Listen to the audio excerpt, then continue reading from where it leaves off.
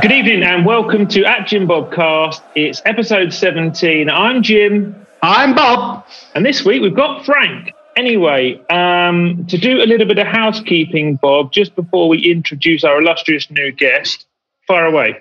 Yeah. Look, on last week's podcast, I quoted a statement that was attributed to the former Premier League referee Mike Hulsey, that I later found out to have been incorrect and completely hoaxed upon the Twitter media. Back at the time, it was shown to be untrue. And I just apologise for saying or quoting an untrue tweet. And for any harm or damage it's caused to anyone, slap myself on the wrist, and I will honestly research before I speak in future. Anyway, absolutely. Well done, sir, for clearing that up. Twitter has blown up again today for another Arsenal-related event, so we'll no doubt get onto that one later. But with all points due, the GOAT of the GOATs, Frankie, how are you, sir? I'm very good. Thanks for having me on, guys. I know we've been trying to make this work for a while, so it's good to finally be on. Yeah, absolutely. Looking forward to having you. So before we crack on a little, we will just ask a couple of questions of our guests, just because we're interested as well. So what drew you to being an Arsenal fan? When did it happen? How old were you? Well, I mean, I imagine similar to most people that listen to this and to you guys, I mean, I didn't really have much of a choice. My family aren't long-term Arsenal fans. It's not something I'm not from North London. So I'm from West London, but as I was growing up, my brother was an Arsenal fan, my dad's an Arsenal fan, and as a baby, you just get shoved an Arsenal shirt on you, and then from there, I guess when you're old enough to make a decision, you can go two ways. But if you like football enough, you don't really make a change. So absolutely, it's a family affair, and often it's so bloody emotional, isn't it? That you just it's one of them things that you just live and die by the sort of with your family. So very similar to me. Bob comes from a West Ham household, so he just likes fighting. Once you make that decision, yeah, for sure. There's a lot of football clubs where I'm from, like Fulham down the road, QPR down the road, Brentford, but it's still good to support on the team. And I think once you do make that choice, and once you do get to a game, and once you do really have that affinity with the team, it's just impossible to even think another universe is possible. Yeah. I mean, totally the first time I started supporting Arsenal because I wanted a football shirt, and I went into Valentine Sports in Molesey near Brighton, and there was 3 shirts in there: a Chelsea shirt, a Millwall shirt, and an Arsenal shirt. And I was just told by my dad, who's a West Ham fan, well, you've got to have that one because I'm not letting you come home if you pick the other 2. So there I started with Arsenal, and I've never looked back again. Nice. Yeah. Favourite player of all time, Frank? Now, to be honest, I'd probably say, I mean, as a kid, it was probably Thierry Henry growing up, and, the Invincibles team, sort of the double winning team as well. But also Robert Pires has always been someone I've just loved, and fortunately got the chance to meet a few years ago, actually, at the Emirates, and it's brilliant. Like, I just think for me, like everyone talks about Henry, Bergkamp's genius is talked about a lot, but you got Robert Pires there, someone who was, if he played now, he'd be someone I think who would easily score 25, 30 goals the way wingers are positioned now. And you looked at the top scorers in the Premier League every year, you'd have Thierry Henry would get you 25, 30, but then Pires would chip in with 15 to 20 league goals, and I think a criminally underrated player long term. Totes Bobby Pires, what a legend. Yeah, I actually really agree with that. He was actually so much better at giving assists than people gave him credit for as well. He was a silky footballer, Bobby Pires. Sure. Right. Okay. Well, look, and that brings me on to our final question, which is going to lead us into reviewing the Villa game, which I'm sure people are always keen for us to hear about. If everyone is fit, you've got a completely fully fit squad. What is your best 11 at Arsenal? That's a good question. I think you obviously start Leno. Now, I mean, are we assuming loan players are back, or are they still? If you had everybody fit for Saturday, every single okay, fine. Yeah. Oh, look, let's go Leno in goal. I think, unfortunately, you have to start Bellerin. And then you start Tierney at left back. And you probably play, at the moment, you probably play Rob Holding and Gabriel at centre back. Then in midfield, I would play Thomas Partey. I mean, I guess you have to say Granit Xhaka, which is probably not the best idea, but you have to say that. If we could bring loan players back, I'd probably start Guendouzi. And then I'd play Emile Smith-Rowe. You know what? Actually, I'm gonna leave Smith-Rowe out for now. I'm gonna play Saka in a more attacking midfield position because I think he can play anywhere. I'm gonna play Pepe on the right. I'll play Martinelli on the left, and then I'll play Aubameyang up front. Nice. Okay.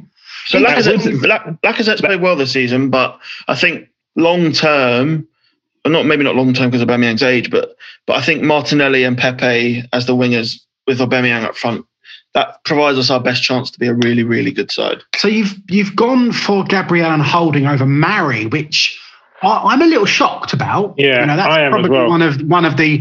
one of your decisions. I'm probably more shocked about that than you bringing back Guendouzi, if I'm completely honest. I like Guendouzi. The thing is, I like Guendouzi. I think he. I think the bloke's got so much promise. You know, if he polishes his attitude. I probably, you've got Saliba that could play at the back. His ball skills apparently are fantastic. Well, look, has he? I guess the thing with Saliba is like it's clear he needs a bit more time. Like centre backs typically won't come straight in and. I can't think of another centre back of his age. Well, I can actually only think of one, Frank, who did it at his age, and that was Tony Adams. Yeah, I mean, football's a lot different now, right? So. Yeah, exactly. But I can't think of another under 20-year-old who had the impact that Arsenal require on the league, other than Tony. No, I mean, you don't get players like that. I think the only player since Tony Adams that could be touted, and I don't even know how old he was John Terry. He come through and played a long time, started off as a youngster, but even he wasn't. He went out on loan as well, didn't he? Alone, yeah. To start with. David O'Leary before Adams, but yeah, you're talking few players. And I'm actually the thing I'm most surprised about and probably most hurt by is you're picking Bellerin. I think he's had a dreadful season. I mean. Look, I think he's, especially in the last few weeks, he's been bad. But I do think he offers something to this team. Like when he's playing well, I think back to the FA Cup final, I thought he had a really, really good game, involved in the winner that day as well. And I do think he gets in good positions. He probably just lets it. If he was just a bit, it sounds bad because he's a professional footballer, but if he was just a bit better of a footballer, I know everyone goes on about his pace all the time, but for me, if his actual technique was better. It'd be a really quality fullback. I think earlier in his career, his pace probably allowed him to get away with not being the best footballer. Well, I think actually that exactly what you've just said is exactly what Bob and I have said on a few occasions, haven't we, Bob, on the pod, which has been it's never about his athleticism. He's one of the finest athletes in the football club, but technically he just seems to be below the standard required to play in this division. And he's had more than enough time now, I think, to cut his teeth, to get to the required level. He just doesn't seem to operate on the football. He just looks stiff on the ball, if I'm being honest. And who are you playing over him? I think Cedric's a really, really, really good good fullback. He doesn't have the yard of pace, but I think he's significantly better on the ball with the final third, and that's so important for a fullback in modern football now. I think he's positionally more aware. I like how Cedric's been playing when he's played at right back, but then in the same thing, you are right. Bellerin has had some phenomenal games for Arsenal. And interestingly enough, Bellerin's good games have outshone Cedric's good games. But as I said last week, his standard setting at the moment, Bellerin, is poor.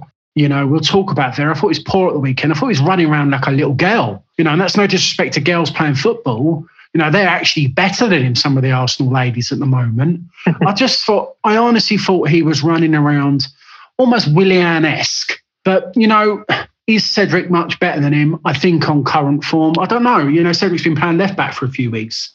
Yeah, I mean, Cedric couldn't even get the Southampton team, so I think that tells you a lot about the quality of him. Like, I think it's a position we definitely need to look at. I personally would have kept Ainsley Maitland-Niles, and if he committed himself to playing that position, which it doesn't look like he wants to do, but if he wanted to, he could have really applied himself and been a long-term starter. It's a real shame for me because you look at someone like, and he's not had a good season, but you look at someone like Trent Alexander-Arnold. And I'm not saying Ainsley Maitland-Niles is as good as Trent, but Trent's a central midfielder by trade naturally, but applied himself to play fullback and has become one of the best fullbacks in the world. You know, it's a shame that Maitland-Niles seems to just want to play in central midfield. And I actually think, Frank, and I actually agree with you that it's a very good chance that the top echelon, it would be the downfall of his professional career if he doesn't sit down and think about it, because he is a much better fullback, wing back than he is central midfielder at the moment. I mean, he couldn't get in the Ipswich side as a midfielder, you know, when he went out on loan there. So I also think with Maitland-Niles is he's got to realise if he wants to play international football, it's one of the reasons why he's left. If you look at the England midfield scenario, good luck getting into that. You're not going to get in it playing for West Brom, are you? You've got to pick a position and try and do it. Is he got a chance to challenge and push and make himself the understudy to Trent Alexander-Arnold? Yes, he definitely has. You know, I talked about Saka, you know, when he moved to the right wing and how well he's played. About he's moved from the left wing back role to that role will probably hamper his England desires because of the abundance of quality England have got in that area. You know, does he beat Sterling to the position? Does he beat Foden? Does he beat all these other Grealish and players like that into the team? He probably doesn't, Saka, at the moment. So moving and becoming a successful, brilliant right winger or attacker midfielder could, in the short term, certainly hamper his international aspirations. Agreed. And, you know, he's probably unlucky in the fact that the other position he can play in right back is probably England's strongest position outside of that. You know, you've got Trent, you've got Wan-Bissaka, Tariq Lamptey, you've got Kieran Trippier still playing well. There's 4, 5, 6. Right, I mean, Kyle Walker-Peters is having a good season. I was going to say that as well. Well, it's not popular, but is he someone if there's no buyback clause, I would swallow your pride and go and buy a Spurs player and go and take Kyle Walker-Peters from Southampton in the summer potentially. Yeah, that's a very interesting chat. We'll do a little bit of what a Frankie transfer window looks like at the end of the show, actually, which I'm quite looking forward to. Probably bad. Well, the rest of your team I find very interesting. I like the blend of experience and youth. I think I'm a Pepe in. I'm assuming if you've got everyone fit and you've picked him, you see something in him. Yeah, for sure. I mean, he's come into his own. I actually think he's played well on the left, which is I didn't think that was what he had in his locker. But look, he's been probably outside of Saka our best player in the last few games.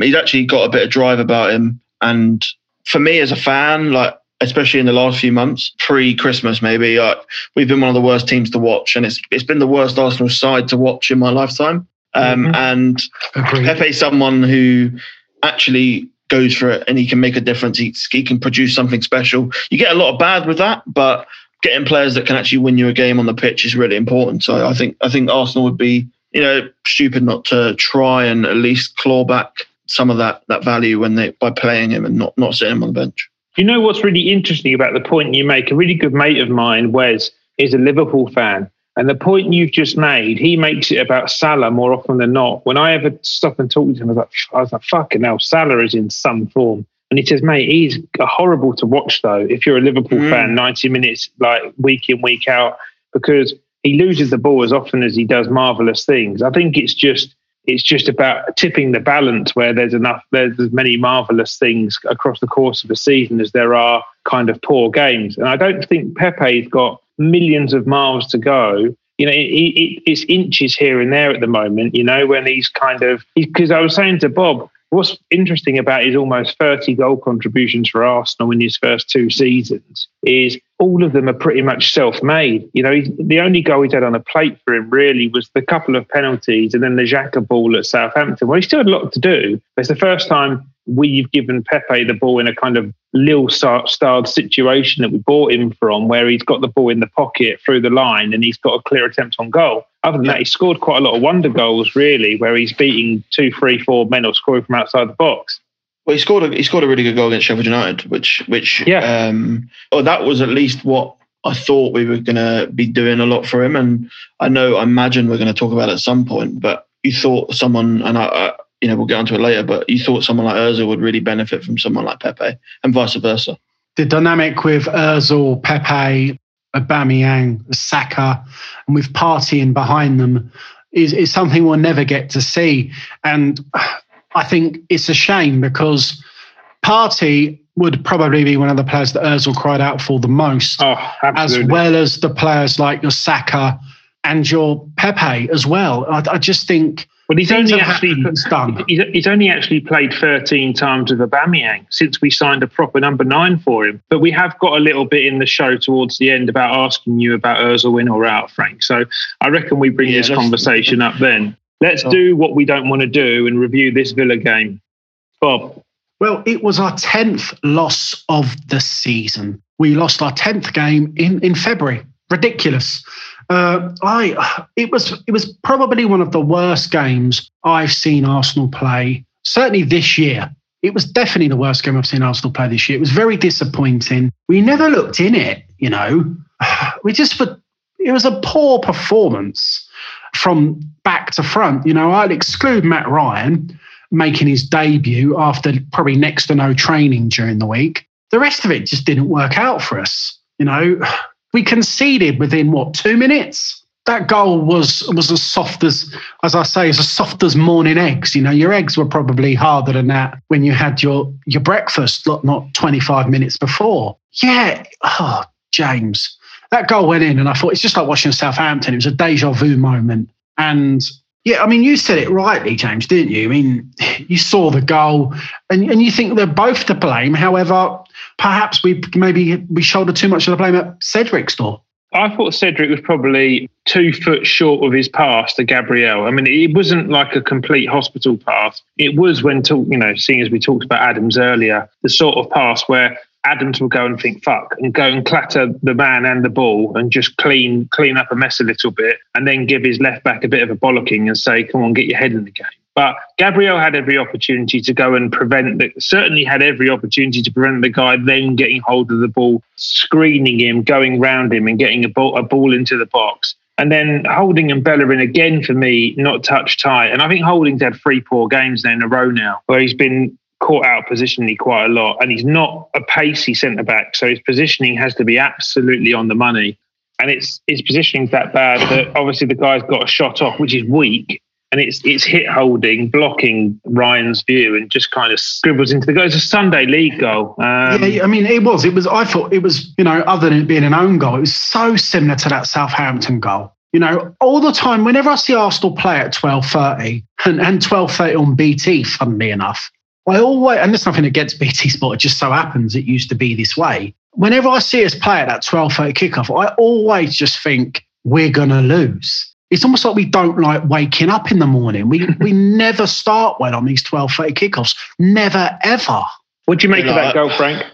I think it was, you play a side like Aston Villa, who I think we've surprised a few. I mean, they surprised me and they surprised a lot of us. They should have probably gone down last season if it wasn't for that joke of a goal line decision. And they come out this season, they're a really good side. So I don't want to, I text Jim about this, but for me, you look at how the season played, say we're 19, 20 games in, or maybe a few more, and you look at the Arsenal side, you look at the Villa side, I think this game played out exactly how it should have, really. Like, it was very tight. I don't think either side was brilliant. Villa got away with a lot of strong tackles on our players, and our players didn't respond to that. You need to respond when you're given those tests. And then Ollie Watkins gets that goal really early. I mean, I actually hadn't even turned on the TV by that point. I was just coming back from a morning walk, and I get in and we're 1-0 down, and then I see the goal back, and it's dreadful.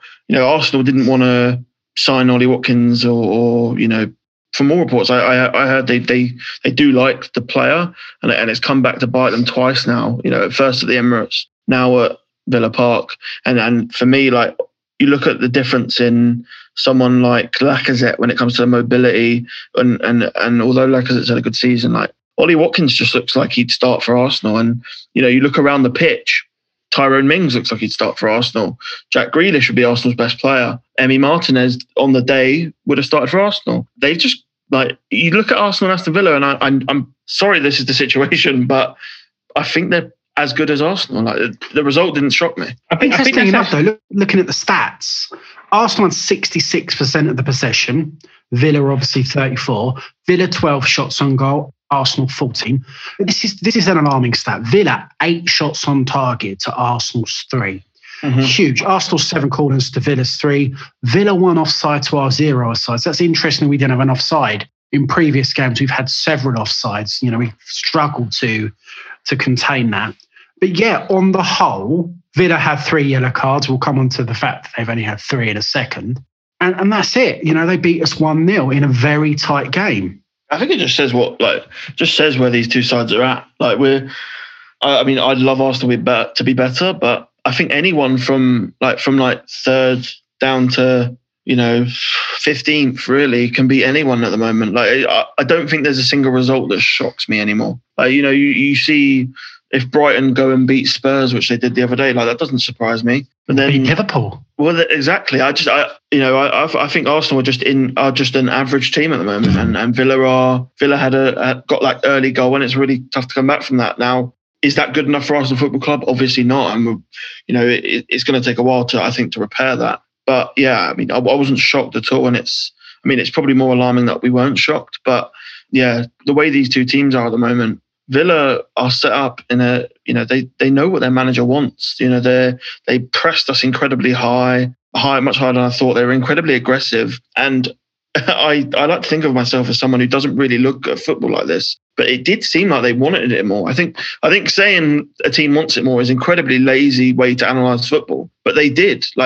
They were so aggressive from that first whistle. It paid off with the goal, and it paid off after that. The goal gave them a boost, and they were just on Arsenal's coattails every second in that first half. Yeah, you're absolutely right, Frankie. They were doubling up on Pepe, literally haranguing Saka on both of the wings, which was, really intense of them. Mm-hmm. I tweeted that at the time. Saka got absolutely targeted, and it felt like it came from the manager really, because each player would take a different turn at fouling him. There's 2 things that you've mentioned there that I kind of want to come back to, because we'll talk about a little bit about Arteta. One is about how aggressive Aston Villa were, and secondly about the fact that Arsenal are an average team. But there are 2 points I just want to note when we finish the review of this game off, because fundamentally on the first point, Arsenal should have known that from the way Villa bashed us at the Emirates, to be honest. They shouldn't have expected anything any different, and if they did, it's naive to think that they were going to come and play us in a different way, because they smashed us so bad. Why would they not try and replicate that performance? And we are an average team at the moment with below average results, but you'd argue that we've got above average players. So the math doesn't work for me. Depends where you look though, right? There's a lot of average players in this squad, but I'm sure we'll get onto it. Well, exactly. Look, let's just finish this game off. We were 1-0 down, and like you said, Bob, chasing our coattails, and it allowed for Villa to structure themselves in the game to try and get us on the counter and not concede. But it wasn't without some contention, which was the 2 biggies that everyone's got on the end of their tongue is the incident with Saka when he gets in behind goal and he's pulled down, and then the Lacazette one. For one, I just give you my opinion. I actually don't think that the one on Saka is a red card. I think that's just a bit of an agenda thing from Arsenal fans at the moment, because we are getting on the wrong end of some bad decisions. But he is so far out and has got so much ground to cover. Yeah, and then the Lacazette one, I think Stonewall.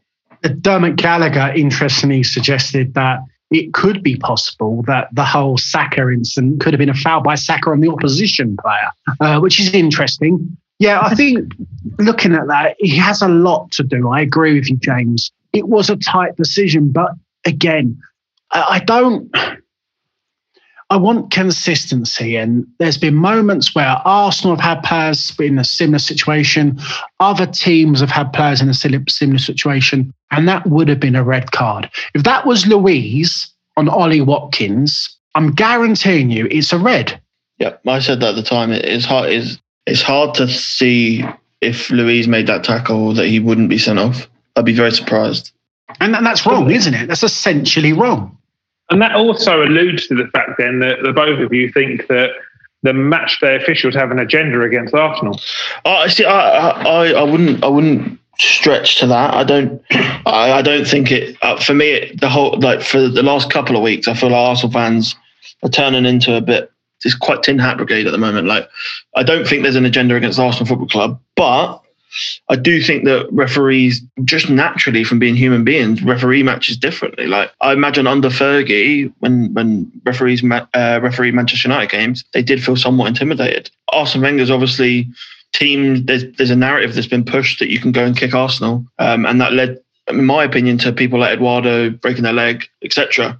Now, at the moment, I just think that officials are so bad, they just keep getting our decisions wrong, but they're getting loads wrong. I don't think it is a team thing. Like, I imagine this will turn in the next couple of weeks. We're going to get a really bad decision in our favour, and I think fans will forget about it. Well, interestingly enough, if you look at the Villa last game, I mean, we went against the VAR officials for the Lacazette goal against Leicester. Yet Villa the following week have an almost identical scenario where we got the goal disallowed in our favour. I mean, that said, that probably affects our season a lot more in the long run of things.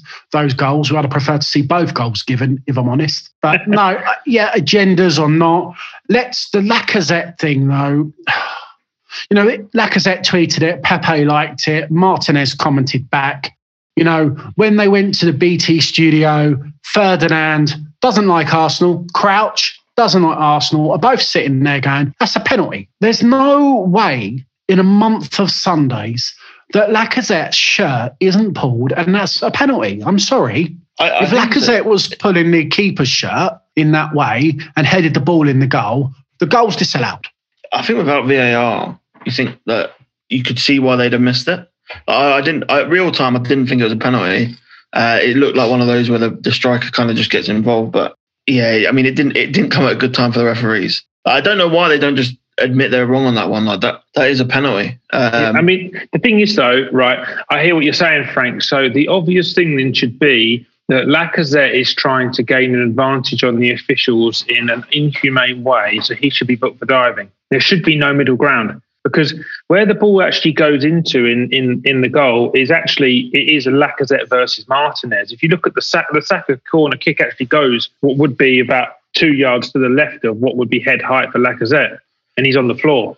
But you know what they're saying about the tussling? You can't, and Martinez is like, oh, you pushed me first, which is fucking nonsense. Lacazette's hand is down by his side. If you are able to do what they can do in cricket and things like this, and Bob and I reflect to cricket a lot, because I think the DRS system in cricket is, well, I think it's unfloorable almost, to be honest. I think it's that perfect.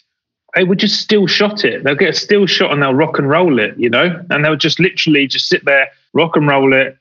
This guy's got all of this player's shirt. There's enough energy passed through the pool to take him to ground, which is obviously is an offence in play. It's a free kick, which obviously means award a penalty kick. Yeah, you're right. I mean, I think the key thing there, and you alluded to it, was like you hear that, you know, can you just rock and roll that force is enough. Like, you hear the communication between the fourth umpire and the umpire on the field, and I guess that's where football probably doesn't help itself. I mean, I know I've seen some clips that have been going viral of the MLS where I think they've introduced something similar. Like, I don't think it's going to solve it. It wouldn't solve it overnight, right? But I think it would just start to eat away at that, because like at the moment, and I hate to be dramatic, but it's really ruining football. Like, and I try everything I say, I try not to be too dramatic, but like genuinely, my level of interest in football has gone massively down since VAR has come into play. Like, this whole disallowing goals from a toenail, and you know, you just don't know. Like, football is just not enjoyable anymore. I don't know. It's not as enjoyable. Like, I don't know if you guys agree with that. I can see your point totally. And, you know, we finished watching that Arsenal game, and I turn over and put the Italy versus France game in the Six Nations. Almost 5 minutes after watching it, there's an Italian try. Goes to the TMO, and the TMO and the ref have a chat on the pitch, look at a screen, look at the situation, talk about it in open air. The try was a fantastic try, by the way, and they disallow it because of the forward pass. They rock and roll it. They get every angle they need. They display that to the people watching it. The people in the ground can hear it because you can actually buy special TMO headphones when you go to rugby. and everyone knows the decision and welcomes the decision. And the right decision's made, even if it's not what one's want. Everyone wanted that try to stand because it was a beautiful thing. But the right decision's made because it shouldn't stand. The officials need to make the right decisions. A comment made was that VAR isn't there to get the right decision, it's to overturn bad decisions. If VAR's not there to get the right decision, the correct decision, then I think it's in the wrong place. It has to be for the good decision. And I agree with you. Football, week in, week out, you saw Soucek for West Ham, you've seen Southampton get bum deals, loads of teams are having decisions gone against them. It's ruining football. A friend of mine on Facebook literally went off on one about VAR. He's a Spurs fan, and he went off on one about VAR and football and everything on Wednesday night. So that Spurs hadn't even played, and he's saying football's being ruined and the beautiful game's turned ugly. And he's right, and so are you, Frankie. It's really making football unenjoyable, because by correcting or by allowing for something to correct human error and not correcting human error with something that can, it's ruining football. You asked, if you look at Aston Villa, they've taken 6 points of us this season. They shouldn't be in the league. We should have played Bournemouth twice. For sure. Yeah, and I guess, like, for me, it's not even just about the Arsenal games. Like, I just find myself, like, being less interested in 90% of the Premier League games. And you know what? I'm the first to admit I wanted VAR. And I'm sure, 90% of football fans were really in favour of it. And I think, and this will never happen because the powers that be are too stubborn, I think we've all just got to go, we got this wrong. Like, let's go back down where it was. Like, and unfortunately, that's not going to happen. It's never the case in anything like this. But I honestly I'd rip it up and start again. I mean, let's be honest. I'd take it out of the game. If you look at how VAR works in international football, a lot better. If you look at how VAR works in the European competitions, it works well. You see how it works in other countries, although recently this weekend in Turkey, it's not been great. But it's working in other places. It's in our league specifically where the decisions are not being implemented correctly because it's our professional body that's implementing it. And I find it quite strange that, you've got a bloke sitting in a room in Stockley Park that's officiating on the game, and it's the same place that's officiating on every single game. That might be because of technology, it might be a number of things. But that means it's almost like VAR is Stockley Park. And if VAR gets a decision wrong at 12:30 on Saturday afternoon, Stockley Park is also doing the game at 3:00 on Saturday afternoon. So it wants to make sure it's consistent with what's happened at 12:30 or not make a mistake like it did at 12:30. Whereas what you get in other games where you have video officiating, and you get this in European football, is the VAR ref is in the ground. He's specific to that game. He doesn't know what's occurring in other games. He does his game, he walks away. That's how it has to be. It has to be an extension of the on-field referee. So in your program notes, you get them all there. They turn up. They're dressed in refs kits if you want them to be. They should be. They are as umpires in cricket. And it's specific to the game. They're blinkered to the game. They're not sitting in the same seat that the next bloke walks in and sits in, like in Stockley Park. That's the wrong thing. You telling me that VAR's available in the Premier League, there's not a ground with that. The amount of data analysts football clubs have, that technology is ready, fleeting foot in the ground.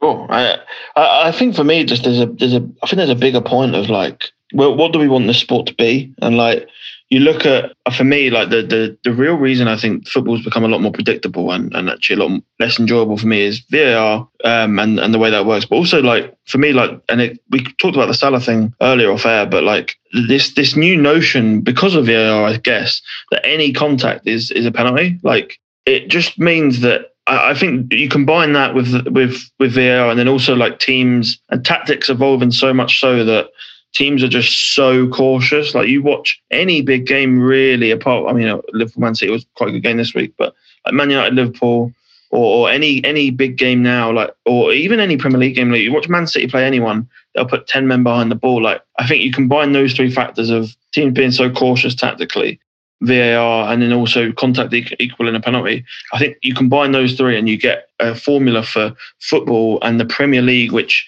is something that I've always said is the best product in the world, in the sporting world. And I think it's really starting to lose its grip on that. You've only got to look at how many spot kicks Fernandes has scored for United since he's been here, which is now, I believe, 2 years, because he came in that January window. And I think he scored 20 penalties. That's unbelievable. Some players haven't scored 20 goals. Yeah. Yeah, I mean, that Salah incident that we did talk about off air, that, if you look at it, is almost, for a point-by-point basis, a carbon copy of the Luiz versus Manchester City sending off at the end of last season. And you see that the City player Ruben Dias, I believe, gets booked, whereas Luiz gets sent off. That's inconsistency. But then I joked about it. I looked at it. Luiz was a penalty. Luiz was definitely a sending off. He's brought the bloke down. It's a pen. It's a sending off against City last year. You look at Dias. He's just flicked him on the arm. Salah's gone down like he's been shot. And one of the things that's really bugging me about VAR and about this rule that contact equals is that footballers in the attacking third know this. They go down easily, and that is wrong. That defenders and teams will get penalised because of the way that players go down. I don't think that's fair. Yeah, I agree. Completely agree. VAR has to do something. It really does. We've sort of moved on to talk about VAR whilst talking about Villa here, Arsenal Villa. But let's be honest, Arsenal were poor. Arsenal were poor. They've had definitely one VAR decision against them that should have been a penalty. Contentious moment with Saka that could have been a sending off. But other than that, they didn't look like getting much. What did you think of Arteta's management of the game, which will actually now bring us on to the Arteta point? I think the game's covered off, but Arteta's substitutions have been a point of contention for Bob and I throughout the season, where you still and you make some allowances because he's raw in the job, but he's been in it long enough now where I don't think he can be given any special extra treatment. He's also had a couple of windows now as well. And then I thought his management of the game, which wasn't the first time this year, he manages football matches, in my opinion, because he is scared of losing heavily, more so than getting something out of the game. I agree, James. Totally agree. The thing with his substitution, the way he managed that game on the weekend, there were some forced changes, there were some non-forced changes. When he took Cedric off and brought on Odegaard, he took off Lacazette to start with. Lacazette was having not his greatest game. Brought on Aubameyang, the only player on the bench to bring on for him. Okay, didn't really make much of an impact. We started to move a bit. I thought the boys in the middle of the park started to get a bit more liveliness. I don't think Aubameyang touched the ball. I thought Aubameyang was dreadful when he came on. We've then taken Cedric off and brought on Odegaard. Now, for whatever reason, or whatever we want to talk about the actual substitution, what that actually led to was a positional change. Moving Saka to left wing back. They're linking up on the left-hand side with Pepe. Xhaka filling in and supporting and being secure. I thought that gave us our best spell of the game. So marking his substitutions, the first one, I understand why he did it. The second one was a good sub, a sound sub. I might have taken off Bellerin instead of Cedric because I thought Bellerin was diabolical and Cedric could have done the role on the right-hand side and that could have benefited us more. But yeah, that gave us our best spell of the game. Nothing to do with Odegaard. Saka gave a little bit of what Tierney gives, which helped Pepe on that left-hand side. Then obviously Partey's got injured. Arteta can't help that. Arteta can't leave him on the pitch. He has to substitute him. And he brings on Willian. Now, whatever you feel about Willian's quality or anything like that, the mistake he made with bringing on Willian is he put him on the left-hand side. And that smashed all of that goodness, all of that great movement, all of that chance that left-hand side was bringing. And they did bring chances. Let's be honest, there was positivity from it and it stopped there and then. So the second that Willian substitution happened, and probably no disrespect to Willian there for that part, if he was brought on in the right-hand side, he's almost out of harm's way and we can carry on to do something down the left. But being put on the left, it ruined it. And that's not his fault. That's tactically on Arteta. He was forced to a substitution. He executed probably the right player to bring on, really, but put him in the wrong place. game over then. You could have turned over and watched Football Focus. But this is partly to do with the stubbornness of Arteta, about his persistence about continuing to pick Willian. He's been ruthless in other areas by deregistering Saliba and Ozil, who are two of Arsenal's highest ticket acquisitions in the last decade. But this guy who he's brought in on a free transfer, who's had way more minutes than I think any Arsenal fan thinks he should have because of the form he's been in for months now, he just continues to get game time. And, you know, I said to you, Bob, he's had 3 goal contributions all season. 2 of them came in the first game of the year. He's had a singular goal contribution since August 2020. You know, and it's baffling that this guy continues to get so much time. Let's not be to find a point on it. I think his first goal contribution against Fulham, if my memory serves me well, was him missing a shot that fell to Lacazette that put the ball in on the rebound. If I'm no, it was 5 yards out. So his first goal contribution was him not doing it himself.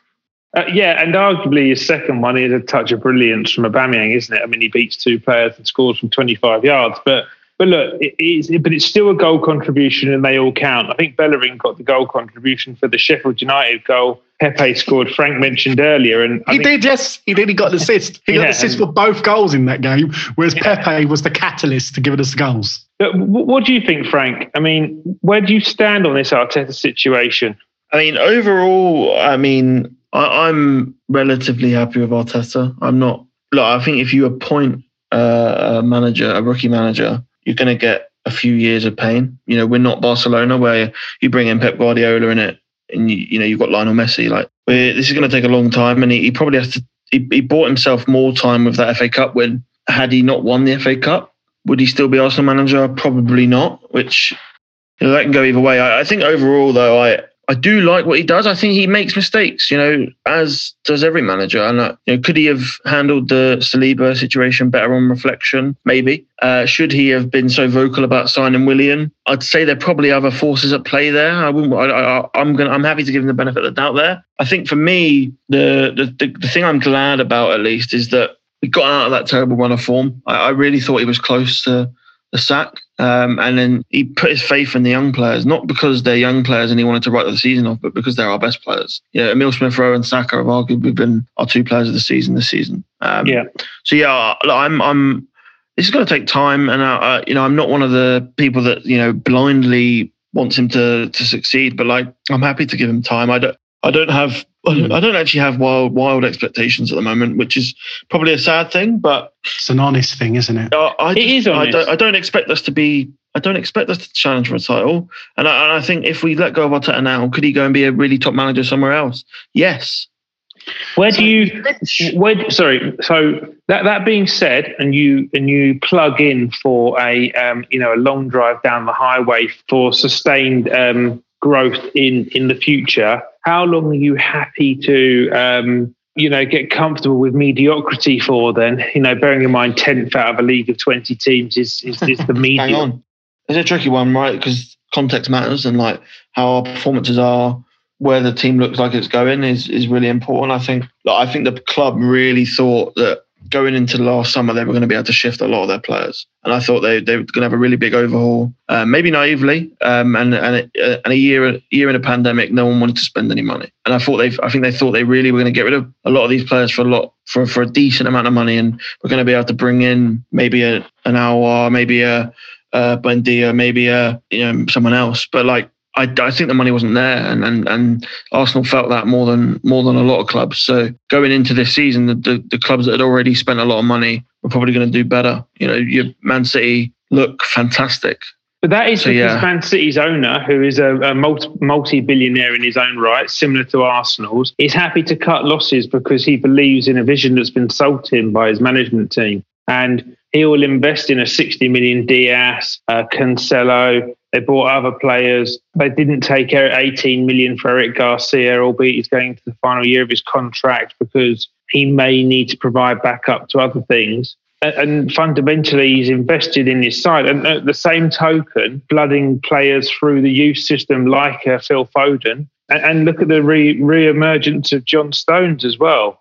So I like John Stones. Yeah, I do a lot as well. And I think that being said, Arsenal were happy to deregister their highest ticket player, which means that you have to be of the utmost ruthless. So you should have loaned out. Saliba should have gone out on loan in the first window, not sat around for 6 months devaluing his ticket value when he's only a 19-year-old kid.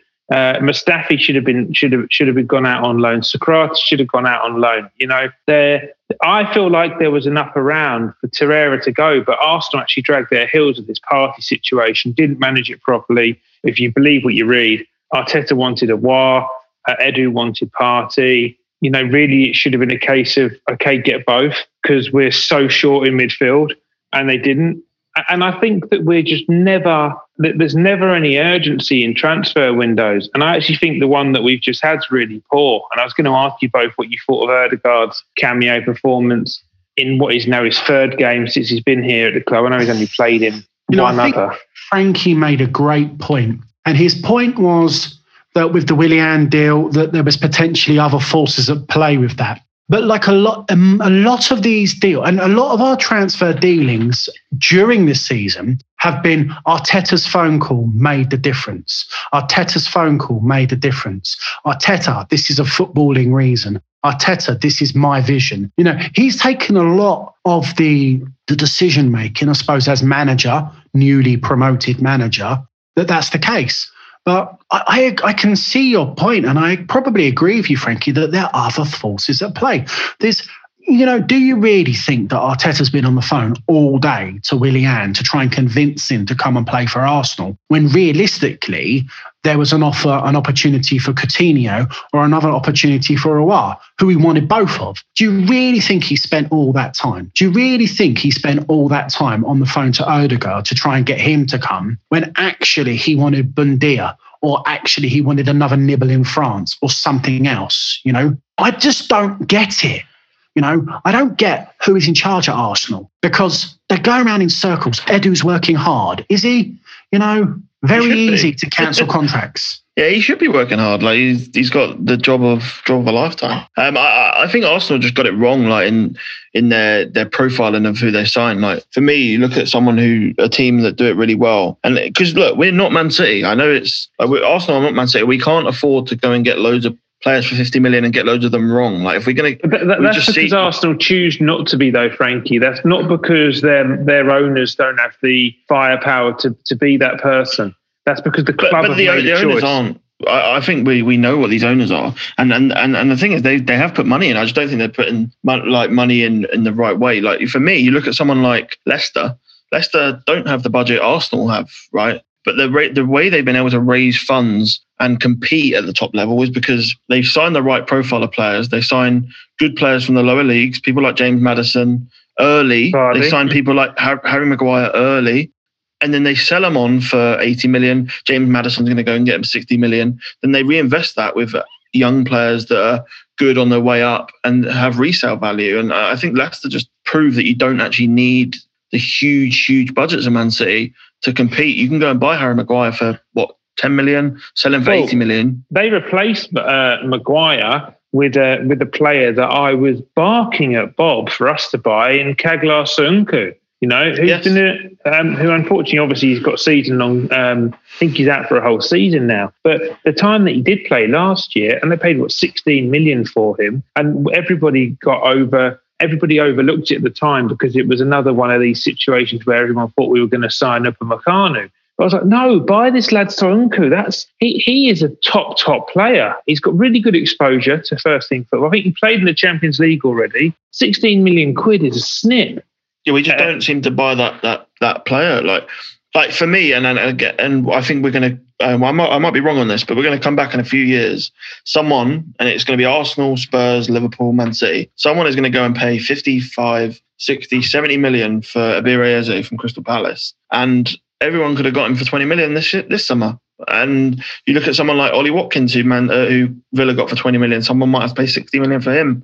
Like there are people in the Championship to go and get, and we can turn our nose up at them if we like, because when you get linked with them, everyone seems to think, oh, they're Championship players. But James Maddison was a Championship player. Jack Grealish was a Championship player. there's top players out there. That's why the Buendia link did not scare me at all.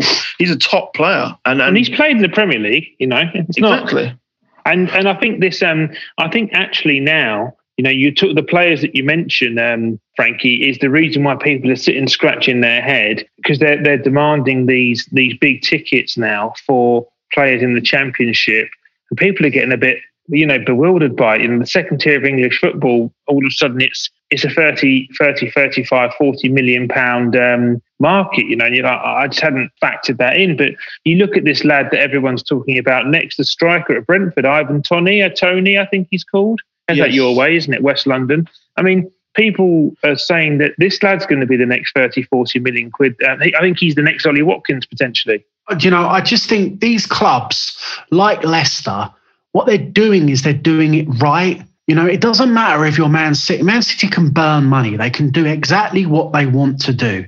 But Leicester are doing it right. They are looking, they are scouting. George Graham, when he came to Arsenal, first thing he did was he wanted to get hold of local newspaper reporters. He went out and signed Lee Dixon, a snip, Steve Bold, a snip.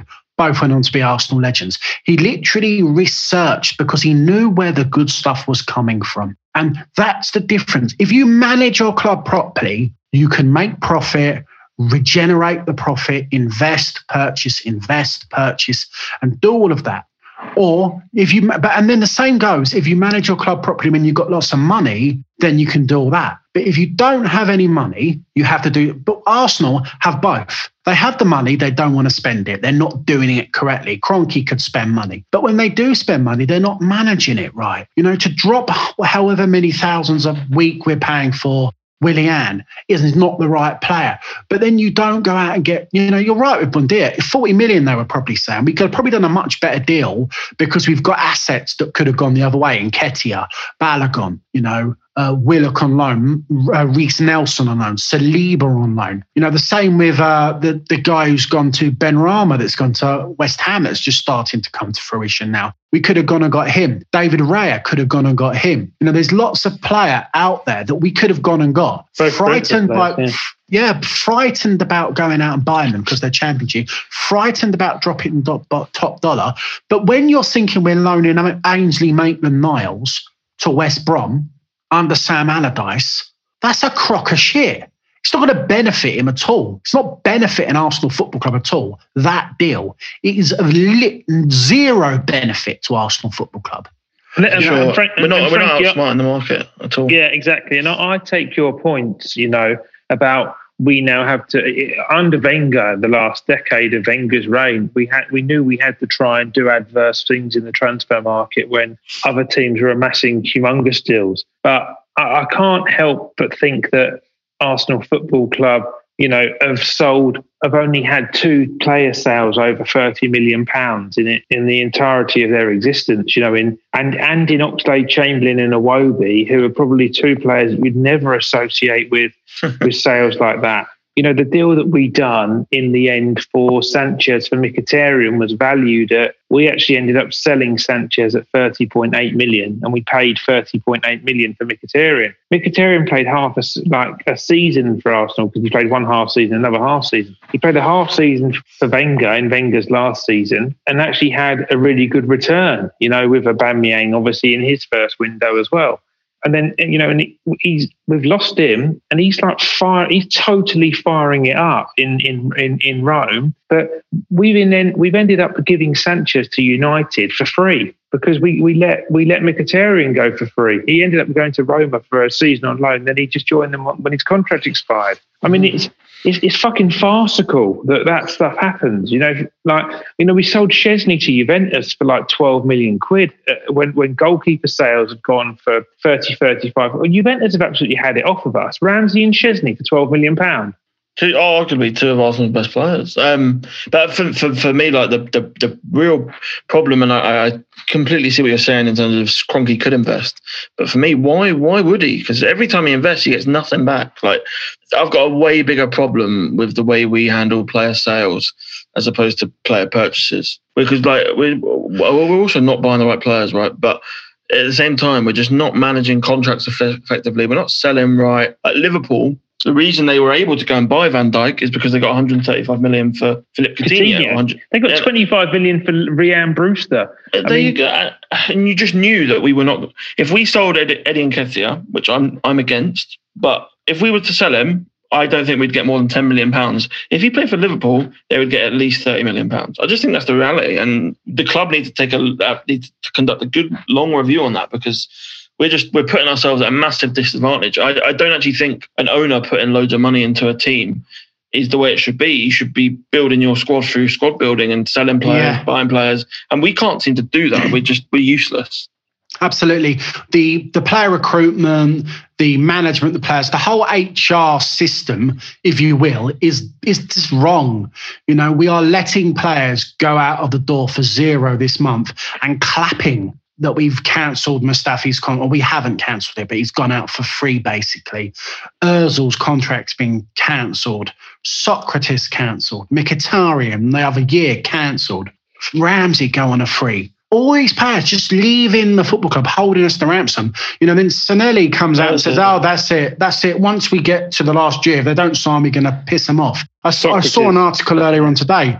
Edu's decision and hard work, what he does about the Lacazette contract. You know, Lacazette's moving into the last year of his contract now. So any value that he potentially holds is literally going. And now he's holding us in the palm of his hand for his contract or not. We just lose out with players all the time. Yeah, and the biggest issue is that we went through a period, and Wenger's partly to blame for this because he was in charge at the time, but everybody came into this wage-tiered contract because at the time there was a clause in Wenger's contract that no player could earn more than Wenger. And everybody kept falling into this kind of what they used to call tier 1, 1A, 1B, 2A, 2B. And everyone used to keep falling into this tier 2A and tier 2B. And it was basically somewhere in the region of 60 to 90,000 pounds per week. And you ended up having everyone in that window, you know, Koscielny, Cech, Luiz, El Neni, I think at the very, very low end of that, Kolasinac, Socrates, all these players who are on, like, do you know what I mean? All of a sudden they're on £4 million a year, and they're just the market on the continent. They haven't got the wages. They haven't got the wage bills for those players. You know, they've normally got one or two really, really high earning players, and then everyone else is kind of, you know, we signed Partey from Atletico, and I think he was earning something like 90,000 euros at the time when we signed Partey, but he was about to get a new contract, which is going to see a double up, which is why we've had to pay him top dollar. But, you know, but there's plenty of top class players playing in Germany and Spain that Arsenal would lick their lips at to have in their teams that are earning less than 100,000 euros a year. Yes. Sorry, a week. It's absolute child's play the way they do it, James. It bugs me to no end that every window and every... You know, how long have we gone as Arsenal fans where we've always been missing a player? Oh, yeah, the famous if we had two more players line. Yeah. Oh, if we replaced Vieira, don't do it. You know, if we replaced Henry, if we replaced Seaman, if we replaced Adams, if we replaced Sol Campbell, if we replaced Gilberto... You know, I'm reading out phenomenal players. If we replaced Bobby Pires, you know, and in many ways, we've replaced lots of those players. But Frankie made a really good point about Man City, and we're not Man City. But, you know, they've replaced Company 4 times. One of them's going to get it right, you know. They replaced David Silva with what became his understudy and is now his surpasser in Kevin De Bruyne. You know, Jesus is going to go beyond Aguero. He's not quite there, but he's probably actually, bar Kane, the best 9 in the league in retrospective return. Well, and Vardy in return of goals. You know, they've replaced Sane with Sterling and Mahrez, and now they've got Ferran Torres. So they address the situation straight away. They're ruthless. Look at Liverpool in this window. Liverpool, no centre backs, need them. Okay, let's go and get them. Bang, yeah, 2 centre-backs in a day. And those were literally out of the blue. Yeah, I mean, all the guy from Preston, like, by all accounts, looks to be pretty good fit for what they wanted. They needed someone who could play at the back. For me, like, you look at, I guess I'm kind of bringing back an old point, but you look at Man City are able to you know, try 4 times to sign a centre-back. We would be in this position if we'd have actually sold players right, like you look at, say, Mustafi, Ramsey, Alexis, Ozil, etc. You got 100, 200 million there that you could have carried on investing, but instead we've let these players just drift into obscurity and we're left with no money. So then the owner has to keep investing. So and you're right, Frankie, and I back you up. I said this on our last pod. I said there might be a point where the Cronkies actually, our poor management of transfers, our last 4 to 5 windows, is where the Cronkies turn around and say, do you know what? Fuck this. I've given you 300-400 million quid and there's no resaleability on it at all. Like, our best player is Saka. Yeah, and I don't exactly. I could do a property deal here in the States, right? If I put £300 million into something, I'm not losing my money. Like, at the very least, I get my money back. And I'd also expect some kind of profit or return on it, which would be either, player sales thereafter, or I get major honours and trophies, which obviously come with financial rewards and also big commercial boosters. So. It's I do agree with you in that regard. The poor management has actually probably watered down the Kroenke out brigade a bit, because Kroenke's all of a sudden got an excuse, which he hasn't had for a long time before that. Agreed. And the thing is, I'm a huge NFL fan, and it really doesn't mirror his experience with the LA Rams. Like the LA Rams have just built a new stadium for $2 billion. They're going all in. They even this offseason you can't spend money in the NFL per se, but they've gone all in. Like they're trading everything they can to win right now, and it just doesn't feel like has that aggressiveness at Arsenal. Maybe because in the LA Rams he sees someone, they've got a really, really good young coach, and he thinks, this guy doesn't let me down. He makes the playoffs every year. If Arsenal actually returned, profit on some of their players, I think he would probably put more money into the transfers. Well, he did that very same window after we got to the Europa League final.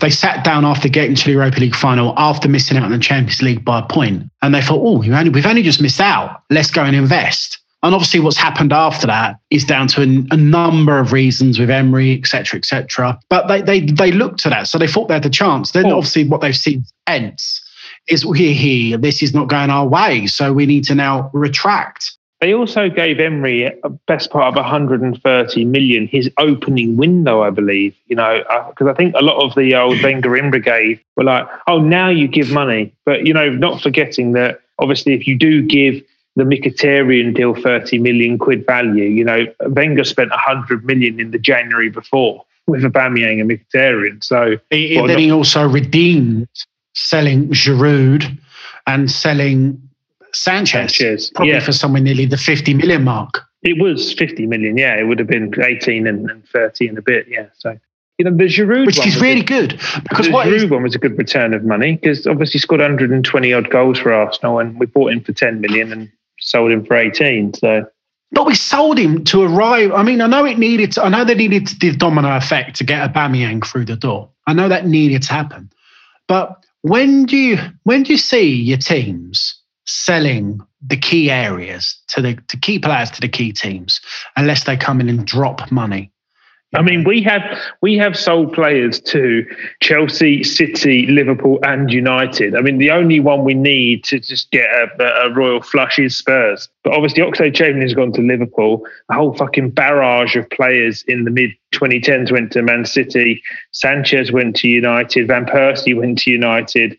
Yeah, and obviously like Giroud and Ashley Cole have gone to Chelsea. So, a lot of teams have benefited off of us, which probably plays into the point Frankie made earlier about we're a bit of an average club. We're a bit of a feeder club now. We're not managed correctly at all. Yeah, we could talk for hours about this particular point, because it's true to our heart. It is, and it is, and back at the top. I'm inclined to agree with you, Frank, a bit on the fact that I think Arteta's got ability, but I think the team above the direct first team manager have all got to pull their socks up a little bit, and the club needs to be orchestrated in a way that actually gives him a fighting chance. I think at the moment the management of players and giving Arteta a competent squad is integral to him taking us from kind of 7th to 10th to the top 6 again. And then we'll see what we're going to do. It's going to be a really, really, really interesting summer. There's a lot of players out of contract entering their first year. Also, the age of Lacazette and Aubameyang needs to be visited as well very soon. Yeah, for sure. So, I mean, I guess the counter to that would be like, we need these guys to have time. Everyone's dealing with a pandemic, I guess. But look, I don't really know how this is going to shake out. Like we're in a really sticky situation, I think, squad wise. Like there's still, even though we got rid of some really bad eggs, there's still a lot of average players in this squad, and it's going to take a long time to get rid of them. Absolutely, and to strengthen, I totally agree. It's going to be from a long, hard winter, so to speak. Yes, it is. Right, well, we've covered Arteta, we've covered Villa. We did a bit on VAR, but it does lead into, Bob, your favourite feature of the week, which is #FOTW, yes. Which is, for those that don't know, is fuck of the week. Bob's favourite word to describe people in a kind of cursing adjective is calling them a fuck. So this week we've had quite a few contenders to fuck of the week. I started off with Jurgen Klopp. Jurgen Klopp turns around and says his players are exhausted, they're tired. The same set of players that 2 weeks prior, he's gone out and played against Aston Villa's children, and royally beat them. Mate, rest your team when you can, then they won't be tired. So you nearly got fuck of the week there, Jurgen, but you just missed out. Flying in, I couldn't believe this bloke got picked in the end. But Joe Linton posting having a haircut, absolute. What are you doing posting yourself having a picture? Although, be it, I got burnt about this last week. Who knows? That bloke could live with him, But don't post it, mate. I've got shocking hair at the moment. I can't have it cut. Loads of people can't have their hair cut. So don't post it. We do have a stop press with the boy Saliba, but I need to research that a bit more before I start giving out awards. Yes. But before I give out this week's award, Frankie, you got any contenders for the old fuck of the week yourself? Well, I mean, I think we might disagree on this, but I think Cedric should be up there. Cedric, that's scathing. This is for absolute first-class fuckery. Yeah. I'm just trying to throw something into the mix. Wow, you've thrown a debate in. Okay, Cedric in. Okay, he's not winning it because this week's winner is for his defence of the indefensible. It's his astonishing fuckery was met with absolute disdain from Peter Crouch. I thought Rio Ferdinand, if he could get within 2 meters of him, was going to lynch him.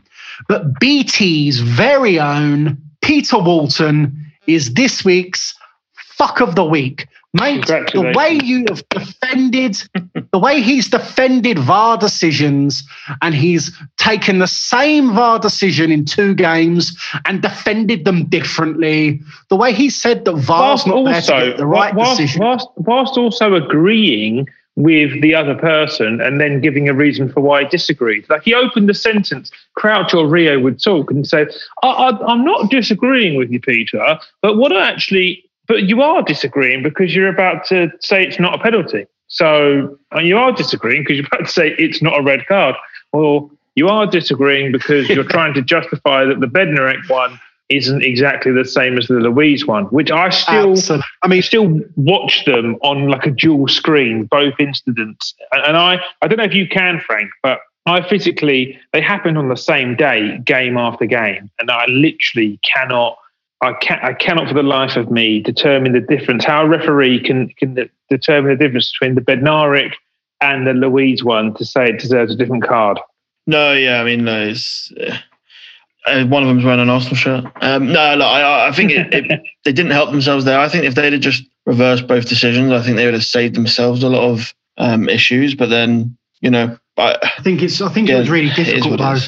I think it's really difficult. It's very easy for them to reverse the Man United decision because Southampton got smashed 9-1. Agreed.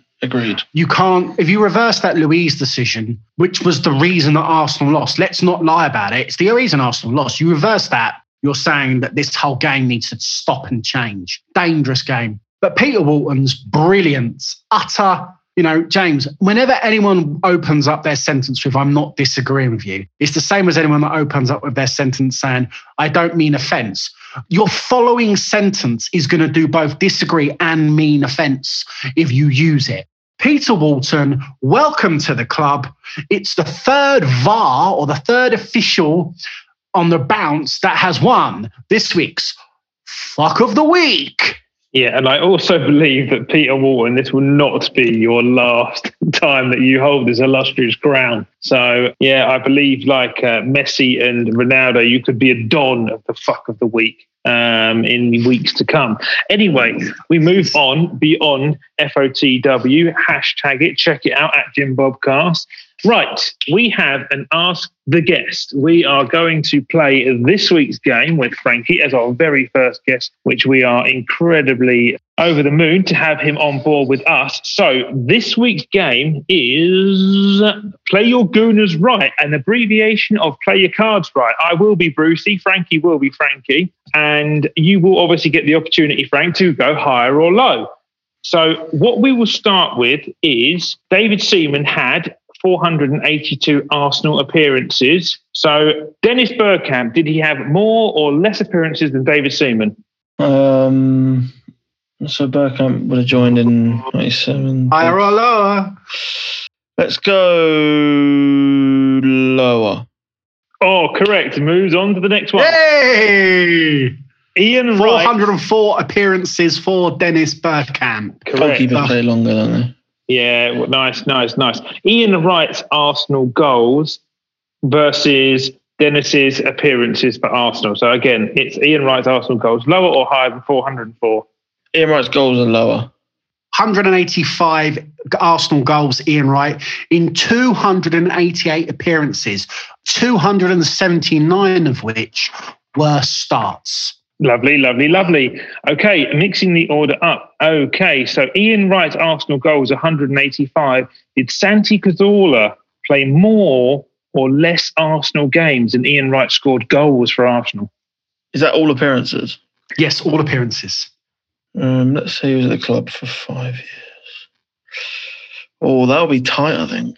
Did have that one bad injury, didn't he? But I'm going to go lower. Oh, he's right. He's on to the next question. Santi Cazorla having only 180 Arsenal appearances to Ian Wright's 185. Next one would be Ray Parlour Premier League appearances over Santi's 180. God, he played for years for Arsenal. I think I'm going to go higher. Yes, Ray Parlour having 333 Premier League appearances for Arsenal.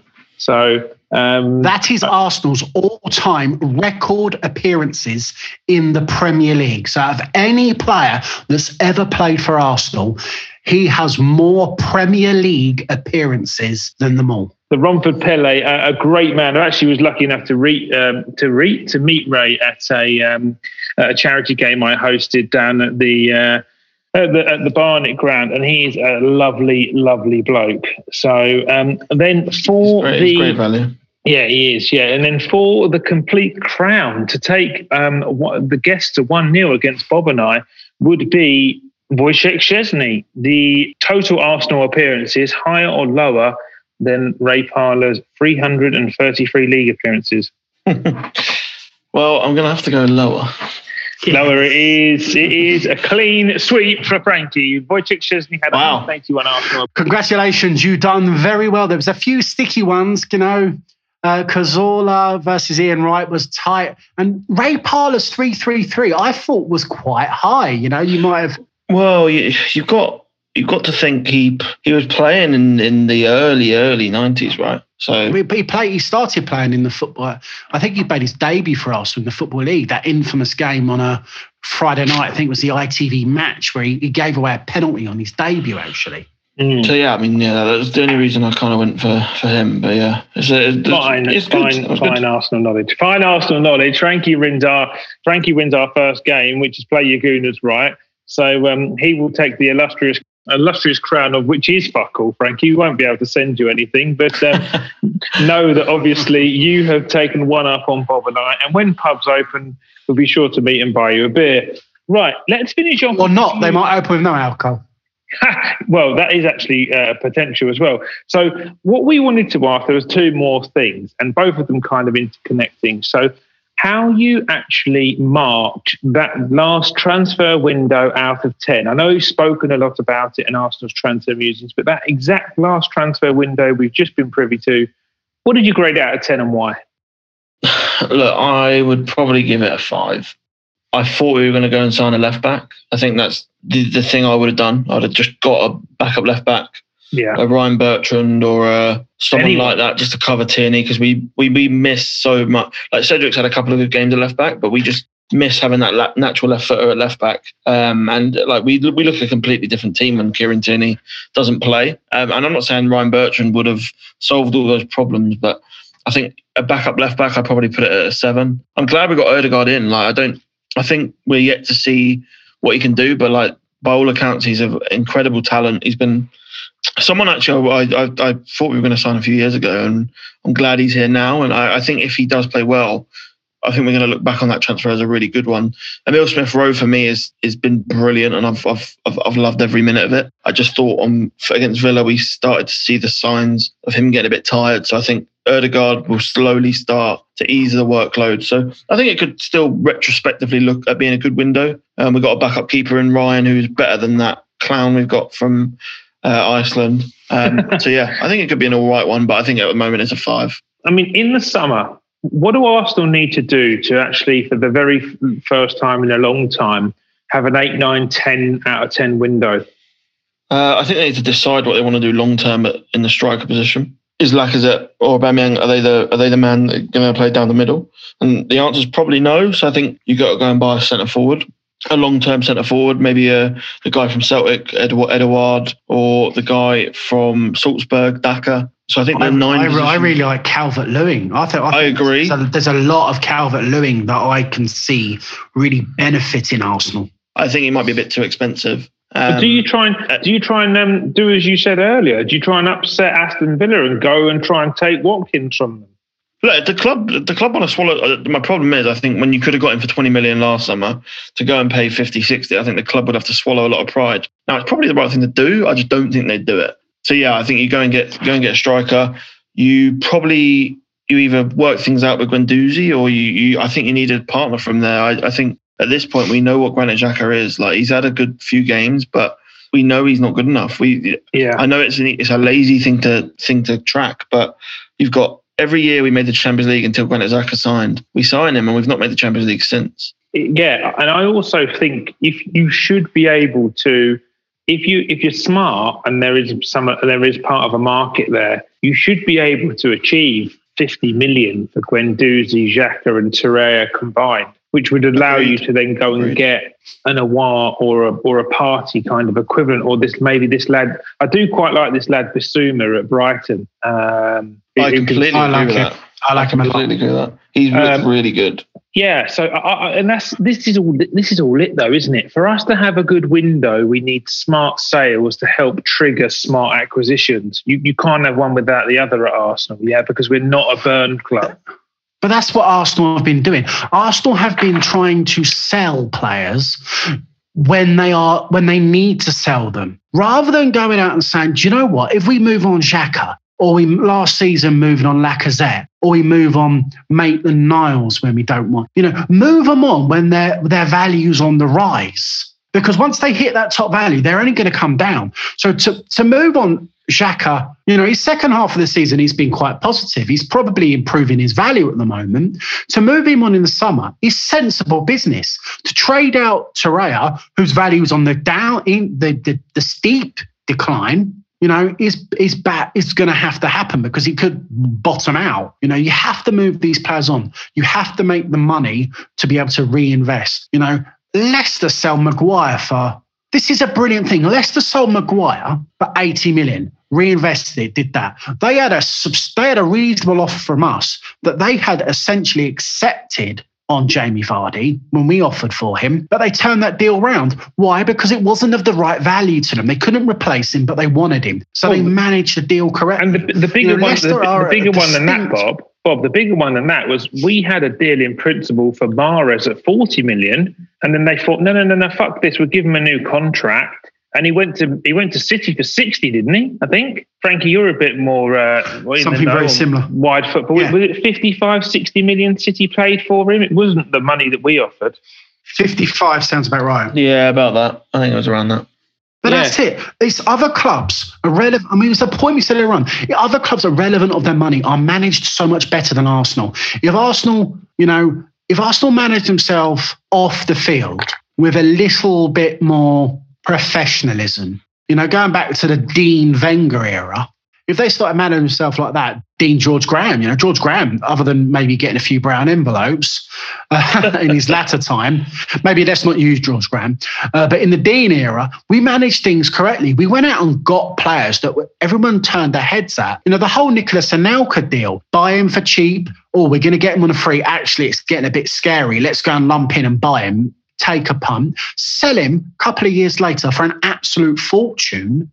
Brilliant. Bring in Henry. How good was that? Along with Henry came in Wiltord. How good was he? Along with them came in Robert Pires. How good was he? All these players coming in, buying players effectively. We used to have real head-turning transfers. I remember when we signed Bergkamp. We signed Dennis Bergkamp and David Platt in the same window. What a window. Yeah. So that's going back down memory lane, admittedly. Yeah. But then also doing deals at the right number. Henry had won a World Cup. We paid 13 million for him at the time. Shearer was 15 million, So I know Henry had to find a bit, and Shearer had won a Premier League title, but he was a World Cup winner, as was Wiltord, and we paid 11.5 million for him. Yeah, look. The scouting of Jens Lehmann. Jens for his eccentricness was a brilliant goalkeeper for Arsenal Football Club. We obviously had an error with Richard Wright, in purchasing him. But scouting Jens Lehmann and picking him up for a nominal amount of money was inspired business. Replace David Seaman, bang, invincible goalkeeper. I think all of those factors, when you look at how we used to be run, was brilliant. We then looked at situations and tried to change things, and we didn't change the model correctly. Gazidis, bad management. Since then, bad management. Wenger in Ljungberg, you can't include Ljungberg here, but Emery and Arteta, everything surrounding it is negative. So we do need that big window, but that's a long way away. Even if we have a big window, even if we go and drop 200 million in the summer, I don't have any confidence that they're spending on the right players. Agreed. I don't have confidence we'd be definitely a shoo-in for the top four either. No, and I think you're right. I think it needs 2 or 3 £200 million windows with how competitive the rest of the league is. But whilst you're spending your 200 million, Frank, you bought a striker. You're obviously then looking at moving someone on. What other positions are of interest to you? We mentioned it earlier. Probably a right back. I think there's quite a few good ones, to be honest. Like the lad from Brighton, Tariq Lamptey, maybe Kyle Walker-Peters. I think one of those players would be good. You could probably sell Bellerin for 15, 20 million, 25 million maybe. So I think that's an easy one. Centre back, I'm actually, you could go and buy a centre back, but I'd rather just see what we had in Saliba. Can we make Saliba Gabriel work as a partnership? It feels like that's where the future should go. Backup left back, as we didn't address it. But then, other than that, I'm pretty happy with our options, to be honest. And it's just we need players to take a leap. We need to go buy some players for the long term. But then we just need Saka to get better. We need Emile Smith-Rowe to get better. We need Partey to settle. We need Pepe to get better. And then I think the squad can come together. I agree, and I think obviously you've not mentioned centre midfield because you'd like to see Guendouzi play a 45-game season and see what you get out of him. Mm-hmm. For sure. Yeah, well, I think you mentioned it earlier, and I think there's value in it, and I think his ticket price is certainly above what Emery bought him for, and that looks like it was quite good business. But I'd actually potentially look at selling Holding. I think Holding's a good player, but I don't think he's an Arsenal player. And I think Arsenal need to transition the ball a lot quicker. And after he had his long injury, Holding, he just looks still to be a bit more uncomfortable on the ball. I thought when we played Chelsea in that final and he pocketed Costa, he was also such a competent centre-back because he was such a good distributor. And I think he's really nervous on the ball now. And he doesn't try the same sort of things. You know, Gabriel and Luiz are happy to go in over the top and fire off the diverse passing range. He just looks like he's been taken out of his game holding. And I think you need it now. Certainly the way Arteta's going to manage the club, looking at there's a blend of a bit of what Klopp's doing and what he's learned with Guardiola as well, working with him. I would actually really like to see Mari play regularly. I think we look a really solid team defensively when he's in the side. Absolutely agree with that, wholeheartedly. Mari's an interesting one. It's just like long term. Where does Gabriel fit in? As they both seem to play left centre back. Yeah, but you can play with two left-footed centre halves. I mean, so many teams have played with two right-footed ones for years. So. Yeah, I imagine neither of them have played there at all in their career. If you're a left-footed centre half, I can't imagine you've got much experience. But that's a very valid point. I think I'd definitely give it a try. Yeah, for me, I would like to see the central midfield position. I would almost like Partey to pick his partner. You know, I think when we've been good this year, it's all stemmed from Partey controlling the pace of the game, and it reminds me of. There is reminiscing elements of where he looks like a bit of a hybrid of Vieira and the Petit. He's that classy on the ball like Petit, but he's also that boisterous in sort of when the opposition are in possession, when he's facing them up. He looks like a blend of both of them. And I would just like to say to him, look, who the fuck do you want to play around you? Because you pick and we'll do what we can to give you all the tools. I would like to see Pepe play the lion's share of the next 100 games for Arsenal. And I think he would have a more significant output than any of the other players actually in the front line of the squad. I feel like he's just got so much ability. And he's the closest thing I think we've got to Sanchez, where he just really wants to run at people. And he's the first attacking player I think we've had that truly scares top defenders. You know, I just think of the way he frightened Robertson and Van Dijk the first time he played them. And when he looks like he might be on, I think he could be a game changer for us. I reluctantly would sell Aubameyang in this window. I'm just not sure that he's overcome the debacle around his contract, the extension. Will he or won't he go? And on top of that, obviously, his dear mother getting ill. I just think he needs. I think he needs a change, and I also think because he's such a devoted family man, I think football's less important to him. There's so much to say about that, James. You're absolute. I agree with you. I've seen. Nothing. I feel for Aubameyang, really. I don't know why, but he's really had a poor season so far. And obviously, the elephant in the Arsenal room at the moment is, I love this little line that I've coined, is how do you solve a problem like Saliba? You know, and it's, you know, what's happened to like yesterday and today with his that video that's appeared, the way he's gone out and he's really. Had a go after Arteta. You know, I don't. You know, I find I'm quite cynical. You know, he has a go at Arteta, and you know, 12 hours later, a video of that's appearing.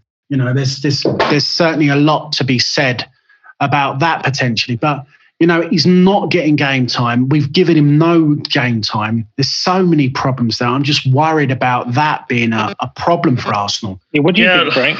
Look, I don't want to regret if we sell him and he goes somewhere else and does really well. But I mean, look, the guy's a kid. I think we should probably cut him some slack. Like he's 19. He's lost both his parents this summer, and this video, by all accounts, is meant to be from 3 years ago. So maybe if he's 16, 17 years old, you know, when I was 16 or 17, I did some stupid things. Yeah. So look, I'm willing to cut him some slack. But yeah, like, I want to see more. Like he was meant to be the next Van Dijk or the next Varane. So like I'm with you. I want to see it. I want to just get him on the pitch. Let's see what.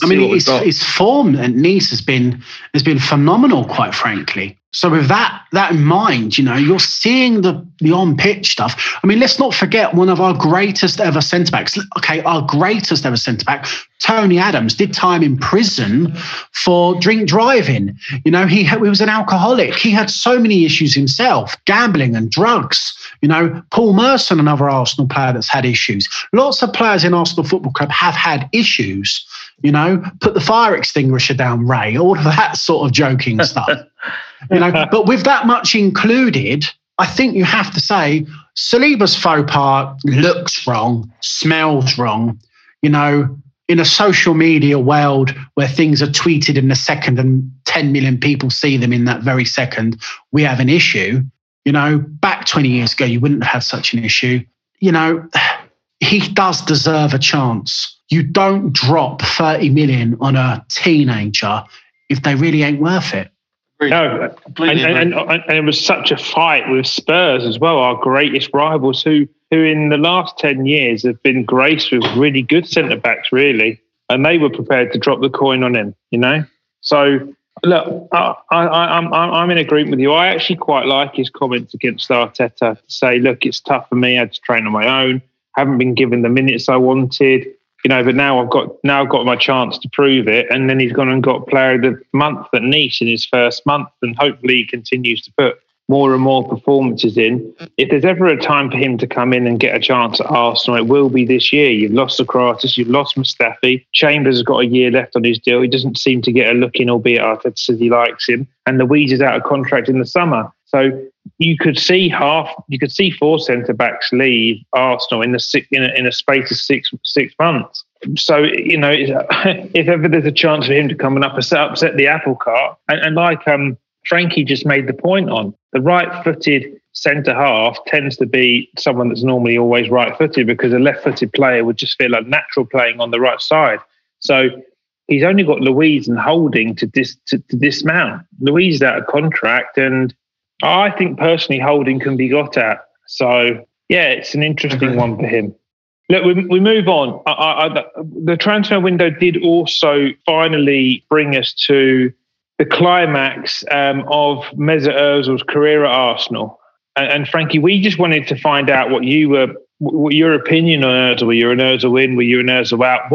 How did you actually take us back to the summer when you found out that Ozil had been deregistered from the 2 major competitions Arsenal were in, and just whether or not you thought that was the right thing to do or not? I think from the moment we decided that we didn't want to play with him and we didn't think he could contribute, we should have done what we did in January in the summer. If there wasn't someone that no one was going to buy him, then I think we should have just done what we did earlier. Do I think he could contribute? Yes. The problem is I don't know what goes on behind closed doors. Like, if Arteta really doesn't believe, let's be honest, there's probably been 3 managers now that have not fancied Ozil towards the end of his career. 4 if you include the German team. At the end of Wenger's reign, he didn't love Ozil every week, especially in away games at big clubs. Emery certainly didn't get on with Ozil great, and Arteta hasn't now. You start to think, who is the problem? And I'm willing to back the manager over a single player. So I do think that the club should have just acted earlier and got this out of the way, because I know in my head the Ozil thing of not being in the team every week towards the end of last season. By the end of last season, it wasn't really a thing for me. I just never expected him to play. So I just wish the club dealt with it quicker. Yeah, that's a fair point. And I think one of them things though that is that if he is registered, you just say he's not being. It's easier though. There's no kind of like light being shone on the Arsenal hierarchy because he's been deregistered. It's like every time we lose, it's like, well, if Ozil played, if he's registered and he's not getting picked, it's like, well, he's just not doing what we need him to do in training. I think the point was that it was so short at the start of the season. We didn't have Smith Rowe. He was injured, and we're playing kind of Willock or Willian there, and Willian has flopped at Arsenal with all due respect. So yeah, it's not gone in Arsenal's favour. If Willian had come in and just bossed it, Willock carried on his form of last season, and then we had the emergence of Smith Rowe and Saka. They'd been like, the club are ruthless. They got rid of Ozil when they needed to, and it was a really good decision. But I mean, I just think it's taken the gloss off of some of his Arsenal career, and I actually think he was integral to Arsenal kind of stopping that period where they were becoming a bit of a mockery, where we were just selling players, not buying high-ticket players. And he and Sanchez were kind of like a bit of a watered-down version of that kind of Henry Bergkamp era where they lifted the club. He was probably very unlucky not to win a league title in 15-16, just a complete loss of form by Giroud. If you look at his statistics that year in 15-16, he's contributed to so many goals, Bob, wasn't it? Like 45 goals or something. Unbelievable numbers. The way he got himself to the number of assists early way through, and then that just dropped off. The bloke's contributions for Arsenal were phenomenal, but they dropped off significantly. Yeah, they did. And I just try and remember the good. He's won 3 or 4 FA Cups and a handful of Community Shields, which, Mourinho said that's a major honour now, so we'll take it. You should have, people just need to, I think you're completely right. Remember the good, approach the situation with nuance. He was good at Arsenal from 2014 to 2017. After 2017 to 2018, things weren't as good. And, I think football changed as well. From 2010 to 2014 or 2010 to 2016, teams, you could get away with players that, perhaps didn't track back as much. Whereas now football is just so much about pace, power, direct counter-attacking. Is Mesut Ozil the best player for that constant game? I don't know. Would Ozil do that well in this team? I don't think he would. And that's not because he's not a good player. I just don't think his style of player really exists that much anymore. De Bruyne, as much as plays in the attacking midfield, doesn't play in the number 10 position anymore. How many players actually play in the number 10 position? Yeah, it's like an advanced 8 now, isn't it? De Bruyne. But exactly. I don't think it was ever. I mean, from going to deep into the hundreds of games that Ozil played at Arsenal, it was never a case of kilometres travelled where people used to say he was lazy. He was just my biggest issue with him being a complete footballer was his utter reluctance for contact. It's like there was not even. Yep. He could bizarrely. Today's day and age football where you press was actually how he used to defend, but he would press without contact. It would be so he could press space, but if you press high and you press intelligently, you create a problem. Then all of a sudden everything goes 100 miles an hour because you either get the opportunity to steal the ball and you've got to go bang, bang, bang, bang, bang, or the ball goes out of play and you've just got to think fast and some sort of something happens. And I think you're absolutely right. His style of football was to completely determine the pace of play in the final third by getting into pockets and stuff like that. And the way teams defend now in such disciplined banks of 4, it's very difficult for a player like that to go and find a pocket of space where they can do all those things. But on the flip side of that, when the game's got half an hour to close out and fatigue kicks in and both teams are going to try and win games, when there's disparity in a team's shape, then that's kind of when you're looking at it and you think, well, Ozil might do something in this situation. Do you know what I mean? Because he's got that pass that he had the ability to see a pass, much like a Bergkamp, that I think when you've got a full Emirates, 60,000 people don't know what's going on. Only one person does. You just hope that there's some telepathy with the person that you intend to receive the ball, that they actually know what you're trying to do. But that was the genius of Ozil. I wish him well at Fenerbahce. I think the club treated him poorly. I think we've treated a couple of players poorly recently. And I don't know whether I think this Ødegaard thing will work out. I always want Arsenal to win football games, so I hope anyone in the matchday squad has the game of their life to attribute to us taking 3 points from it. But 9 interviews, Twitter press, Instagram press, loads of tweets, loads of Instagrams for a signing that's actually only going to be at the club 150 days, and simply a thank you Mesut tweet in Instagram for a guy who had 7.5 years. I think Mustafi got a better farewell than Ozil, if I remember rightly. He had full Edu coming out, congratulating him, thank him, all of that. Socrates got a massive farewell. A lot of bon voyages for those players. But yeah, Ozil, nothing. I don't even think Willock and Maitland-Niles got as good luck messages as, that fuck Mustafi, who, riles me every time I see him on a football pitch for whomever he plays for. Yeah. There's only one player that's ever done that much. Arguably. And that was Kevin Turban. Arguably, we gave Cech a salute, for his career. But, his career was, all of his achievements were at Chelsea, really. I know he's the current Golden Glove holder or all-time clean sheet holder of the Premier League. But, I think he's only got 25 or 30 at Arsenal, and like 120 at Chelsea. To be given that kind of final game send off and salute and standing ovation sort of thing. It just feels like there's a bit of a disparity there, but obviously you can't do those sorts of things, but that would never have happened with Mesut anyway. They were never going to give him kind of like a guard of honour for his career at Arsenal, and probably bar Van Persie and Fabregas, he might just be the most decorated player of the Emirates era. For sure. Anyway, right, Valentine's Day massacre or romance again at the Emirates. Leeds on Valentine's Day, Frank. I won't keep you much longer because your girlfriend's probably throwing daggers at me. Now we've run over a little bit, but. It's funny, actually. She's a Leeds fan, so. Oh, really? This is amazing! Yeah. This is the most amazing thing. What a week to have you on. You're Mrs. What? God! I wish I knew this earlier. I'd have had a full-on repertoire ready for this. So Valentine's Day, you're going to be having a candlelit supper just as Arsenal unfold versus Leeds.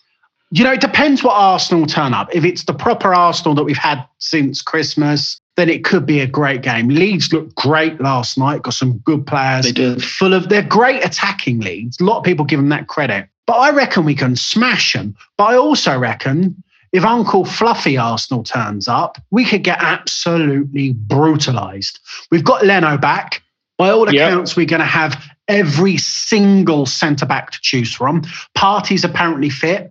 Rumours of KT being okay. That's more of a fatigue injury. So we're getting to that stage where everyone's available. So we turn up, we play. Think, good luck, Leeds. We'll thump you. However, which is not good for you, Frankie. Well, I think it'll be a good game.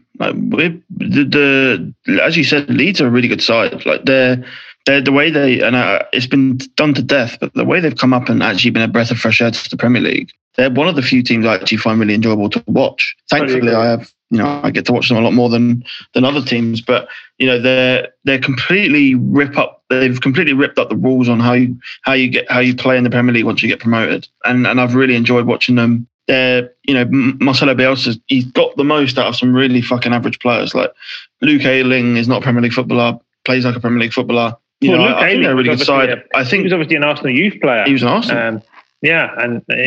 Almost an Arsenal reject, really. I mean, never getting his first team chance. But I'm going to let you finish that sentence because I assume you're going to talk about another player as well who was a Premier League reject. I can't think of who you're thinking of, but Patrick Bamford probably. Yeah. He's turned it around, and I know he missed that really hilarious chance against Palace, but he looks brilliant. Like they signed Rodrigo for 30 million, and he's actually done okay. But like Bamford just looks like he plays exactly how Marcelo Bielsa wants him to play.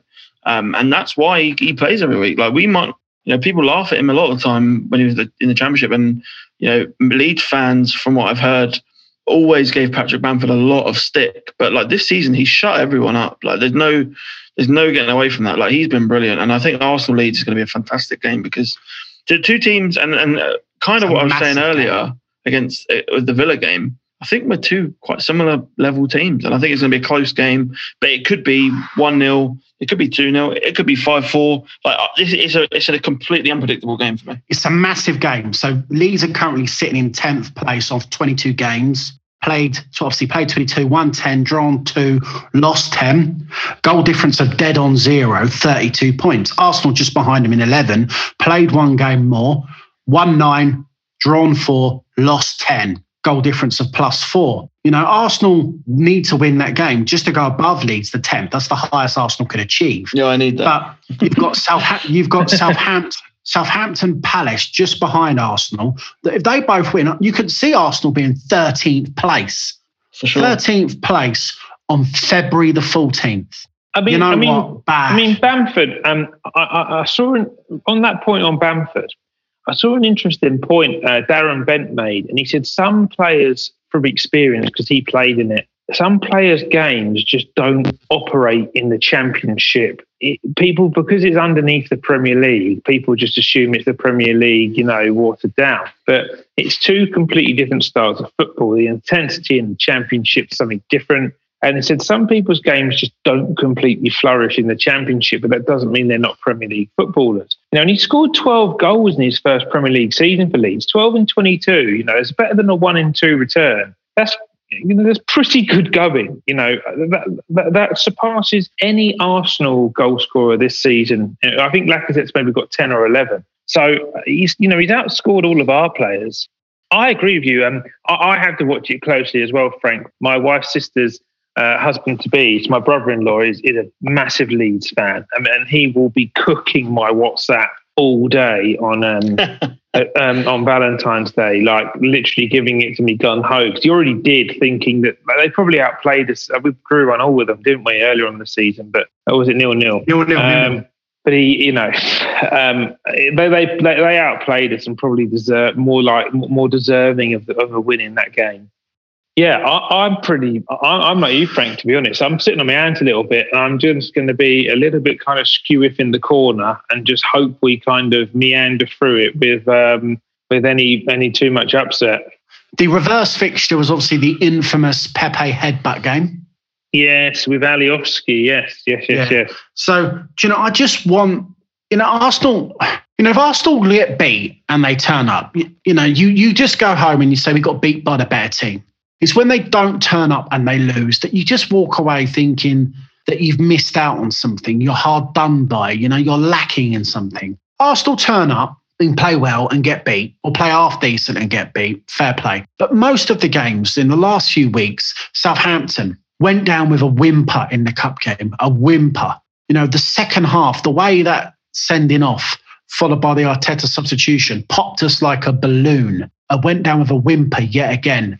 Villa this weekend started off like we were still in bed, and it's just that's what I don't want to see. If we go out and get smashed or we play a proper game of football, like how we played against Liverpool and got beat 3-1. Liverpool battered us earlier on in the season, but I thought we played half decent against them. You could disagree with me, but we played half decent and we got beat. Fair enough. That's acceptable. But some of the losses recently, we had a similar run of form just after the United game. We started off playing some nice football. We were contending for top 4. We get to the stage, we play Villa, we play Wolves, we play Burnley, we play Leeds. Next thing you know, you're staring at an Arsenal relegation dogfight. I think we're in that same run of games again. If Arteta if we don't win at the weekend, we're not in a relegation dogfight, don't get me wrong, because we played some good football. We'll play that football again this season. But we must win this weekend, just for morale, just to believe in Arsenal Football Club a little bit. Because a failure to win, and I include a draw in that, I think such a bad result for us at home. Well, let's move on to the last part of the show then, and let's do predictions. I am going to go 1-1, and I said to you last week, Bob, I'll keep saying Lacazette will score until he does. So 1-1, Lacazette as the scorer. Bob? Oh, I'm going to go 2-1 to Arsenal. I'm going for this 2-1 to Arsenal, and he's going to atone for what happened last time round, and Nicola Pepe will score. And Frank? You know what? I'll Frank, before you say, make sure the door's shut. Make sure the door's shut. I'm going to go for a happy household, and I'm going to say 2-2. Desmond. Yeah, I think everyone would be happy. Certainly, my household would be happy. Nice. Who will score, Frank? You got a goal scorer? I think you're right on the money with the Pepe shout. I think he's going to come back and score. I'd like to see Aubameyang score. To be honest, I think he needs it. He looked like he actually did, kind of get a few goals, and he obviously had the unfortunate situation with his mother. So yeah, I hope he finds the net again. Nice, like it. All right, well, we've covered a load off. Frank, it's been an absolute pleasure. I hope you will come and join us again in the near future. It's been really good to have you. Yeah, lovely. And Bob, as always, I have enjoyed you. So look, all the best. Have a lovely week. Roses and flowers everywhere. Arsenal on Valentine's Day. I've been Jim. I've been Bob. All the best, guys. Thank you.